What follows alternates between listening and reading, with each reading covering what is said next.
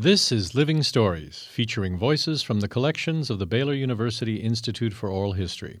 I'm Louis Mazet. From 1877 to 1990, Waco was home to Paul Quinn College, the oldest historically black college in the U.S. west of the Mississippi River. Dr. J.W. Yancey II served as Paul Quinn president from 1939 to 1942, but he first set foot on the campus in 1936. Yancey explains he came to Waco from a teaching position at Prairie View College at the request of then Paul Quinn president A.S. Jackson. He wrote Mr. Banks, that was my mentor at Prairie View, that they wanted, it was a junior college, and a group of teachers didn't want to leave Waco and the area. If you could send somebody, and they sent me. I did the upper classes, junior and senior, 2 summers. But I set up a study group, an extension school.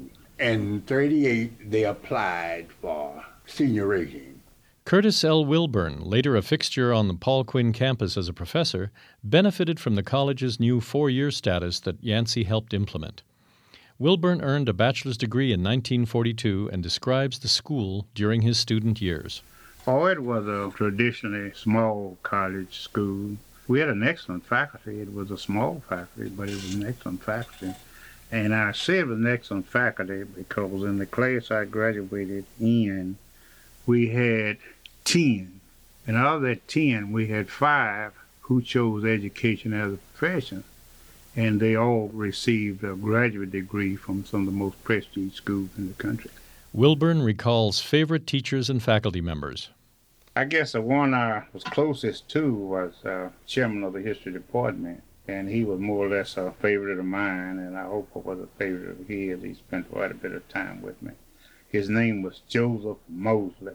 Mr. Mosley had both a bachelor's degree and a master's degree from the University of Kansas, and he had done some additional graduate work at the University of Minnesota.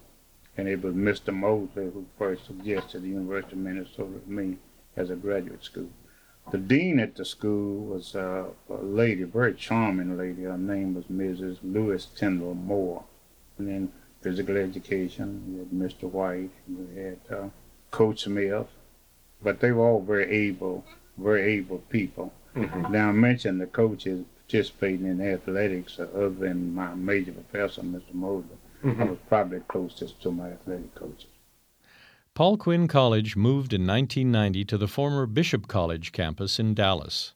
In 2011, Paul Quinn won the Historically Black College or University of the Year award. Living Stories is heard every Tuesday on 103.3 FM Waco, NPR. For program transcripts or more information about the Institute for Oral History, visit baylor.edu/livingstories.